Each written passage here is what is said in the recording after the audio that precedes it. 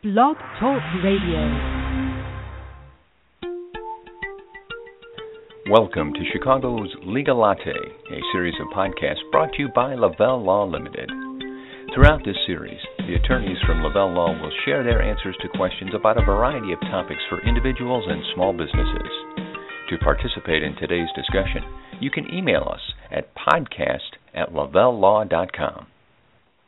Just a few years ago, and including on this podcast, we were talking about and looking at a real estate market in which foreclosures were really running rampant. The economic downturn that we experienced had an impact on borrowers, some who got in over their heads on real estate speculation or maybe picking up a second home when things were going well, as well as many just standard property owners who found themselves out of work for an extended period of time and suddenly could not keep up with their mortgage obligations. Hi, everybody. This is Jim Mitchell, back for another discussion on Chicago's Legal Latte. And I guess we'll find out from our guest today if we see foreclosures in most markets starting to stabilize. It does seem to be that way. We are going to talk about an alternative to a foreclosure proceeding. We're going to talk about using the deed in lieu of foreclosure. Not necessarily a complex transaction, but one which probably isn't widely utilized as a standard practice, and maybe we'll find out a little bit more about when and how to use it. Now, here to assist with pertinent information is attorney Steve Migala. Stephen is a part of the banking and real estate practice groups at Lavelle Law, and he often shares his experience with us and will do so today on this alternative method of handling some failed lending scenarios. Stephen, how are you today? Good, Jim. How are you this afternoon? Good. So I mentioned at the beginning there, things happening in the market. First of all, are you still seeing foreclosures on properties as much as we were? And if so, is it residential, commercial, or both? We still have an active practice in them, across the board, residential and commercial. I think the volume has gone down a little bit, and that's what I'm getting a sense of, too, in the marketplace, just from what I've read. Mm-hmm. Now, am I correct in stating, as we talk about the alternative today, if we look at the standard foreclosure process, is it true that that's usually a very long process and can actually be somewhat costly for the bank or the lender to pursue? Yeah, it definitely can be, especially if the borrower has some defenses they want to pursue. Oftentimes, especially on residential properties, the homeowners, fail to appear or just don't pursue any defenses. But even so, even if that's the case, there's still statutory time periods that have to be followed, and so if the foreclosure from the beginning to end can still take a good length of time, even if the borrower doesn't raise any defenses or vigorously defends the foreclosure. Mm-hmm. Now, I mentioned we're going to talk about something known as a deed in lieu of foreclosure, and in a minute I'll ask you to explain that. But before I do that, am I correct in setting this up as this is something of an alternative to a foreclosure? Is that the right way to frame it? Yeah. A deed in lieu of foreclosure agreement is really kind of an alternative to the foreclosure proceeding. Let's kind of set up the situation. We're dealing really with a borrower who's already in default. So there's been an event of default under the loan documents already. And so what the deed in lieu of foreclosure agreement is really a contract between that defaulting borrower and the lender who has either filed or is maybe contemplating filing the foreclosure proceeding.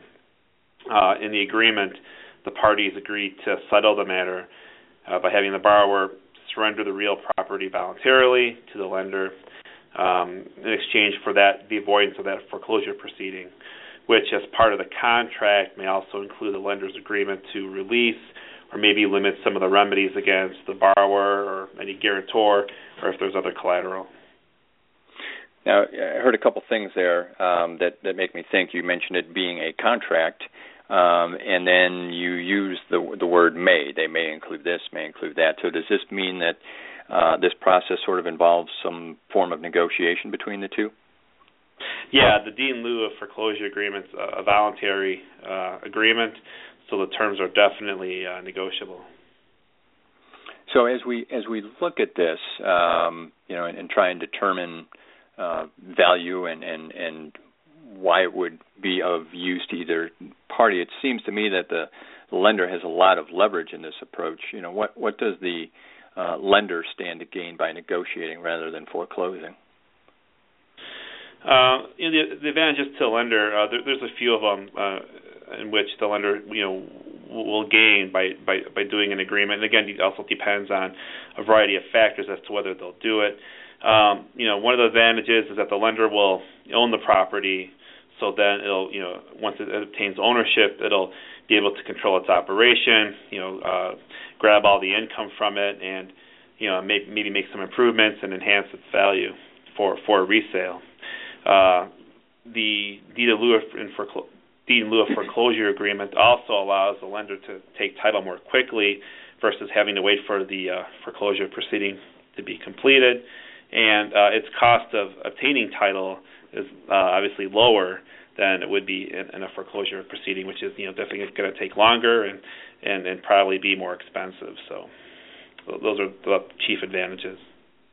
And I'm picturing this as you describe it, in my head as being residential property, a homeowner who's fallen behind. But we talked at the beginning about different foreclosures. Is this a process that could be applied to a commercial property as well? Oh, definitely. When we've done those for commercial properties as well. And just to go back to what you said in terms of the advantages to the lender, obviously, as you said, they will own the property and be able to, extract some of the assets from it or the value of it and maybe, make some upgrades. But traditionally, lenders, I'm guessing here, maybe I'm wrong, they don't really want to be in a business of owning property. So if they can get it faster and at a lower cost, then it does give them the ability to sell it or do something else with it. But they're not necessarily looking to gain assets by doing this. No, yeah. Usually, lenders generally don't want collateral. They're not in the business of, owning it or operating it. They essentially just want to get paid. But, we're talking about a scenario where, a default's already occurred and, the prospects for payment are impaired. So, the lender in that case, has to look at, obtaining the collateral and fortunately having to obtain title to it and operate it. So. Now, foreclosures have been fairly common occurrence in recent years, and as I said, we discussed it here on the podcast in the past. I'm visiting with attorney Steve Migala today. Stephen is with Lavelle Law, is very familiar with negotiations for various property types and resolving ownership disputes.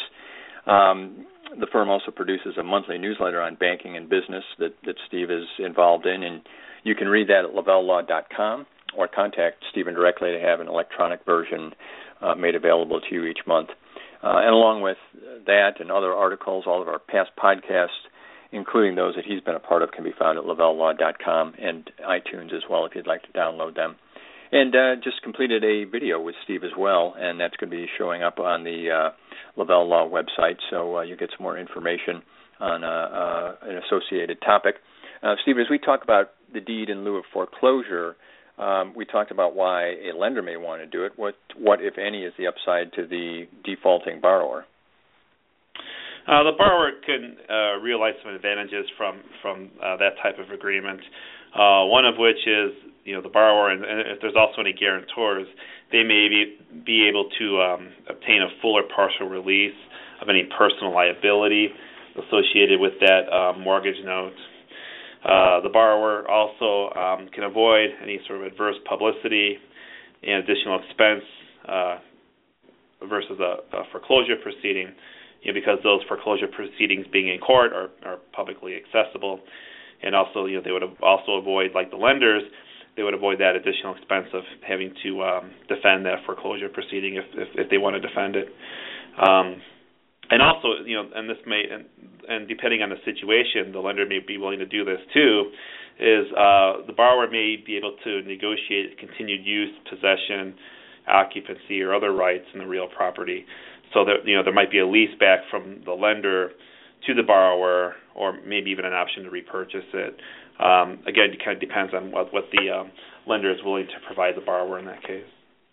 Yeah, that's an interesting scenario in that, if they're unable or have not made the payments on the loan, but it still does give the lender a tenant if agreeable terms can be worked out, and does prevent the borrower from being displaced. So that certainly would be an interesting concept to see negotiated in one of these.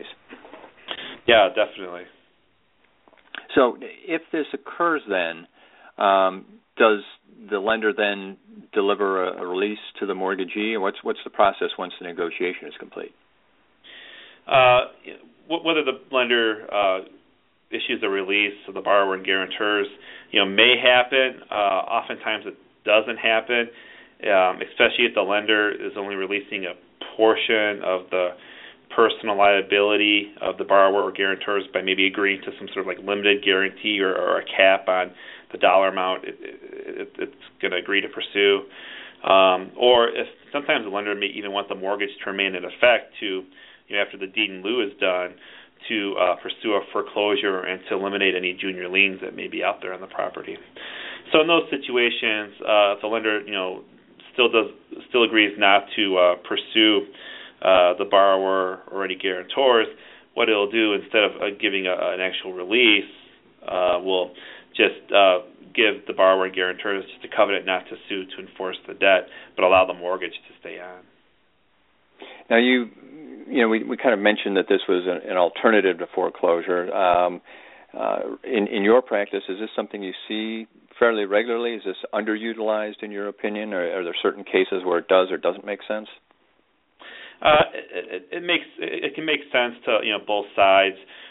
Typically, lenders are going to look at a few factors to determine when it makes sense. Those factors would be things like what the physical and environmental condition of the property is like. Obviously, if there's any environmental risks there, or potential environmental risks there, the lender doesn't want to have anything to do with obtaining title. Also, it'll look at kind of the appraised value of the property relative to the loan amount, if there's any sort of equity there, or if the loan amount is far exceeds what the property is worth. And also, another factor would be the potential liability of the borrower and any guarantors. So in other words, if the debt is recourse or non-recourse, so if there is personal liability, then it's probably not, the lender is not as likely to pursue it.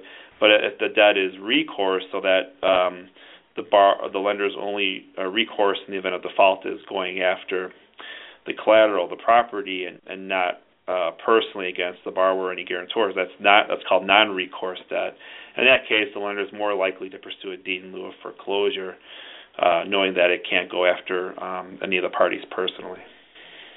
And we've got just about a minute left here, so I'm going to ask a question that probably lends itself to a whole other conversation, but just very briefly, in the process, does the lender, before this it goes into effect, do they have to check to make sure there's no other liens on the property? If the person who holds the loan is in default, perhaps owes other people as well, could that property be something that they might have a claim to?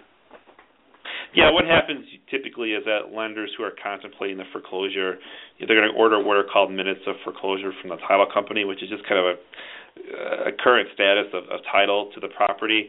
It'll give them an idea of what other liens may be out there, and that can be done relatively cheaply.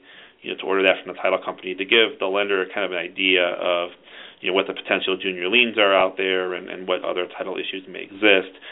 All of which may be a negative factor in pursuing a deed in lieu of foreclosure agreement. Well, as we always do, try to get right up to the end here, and we've filled our time for today. I want to thank Steve Migala for being with us. Very informative, as always. So many thanks to Stephen. He can be reached at Lavelle Law at 847-705-7555. And whether it's banking or real estate or other concerns, you might want to check in with Steve. And, of course, remember to ask about that banking and business newsletter each month. The firm also publishes a monthly tax news on the 10th publication and a monthly IRS practice and procedure bulletin, so a lot of information available. And we try and do the same, provide plenty of information for you, and we'll do the same next week right here on Chicago's Legal Latte. Thank you for joining us for this edition of Chicago's Legal Latte. If you have any questions or topics for a future episode, please call Lavelle Law Limited at 847-705-7555 888-888-7555 or email us at podcast@lavelllaw.com.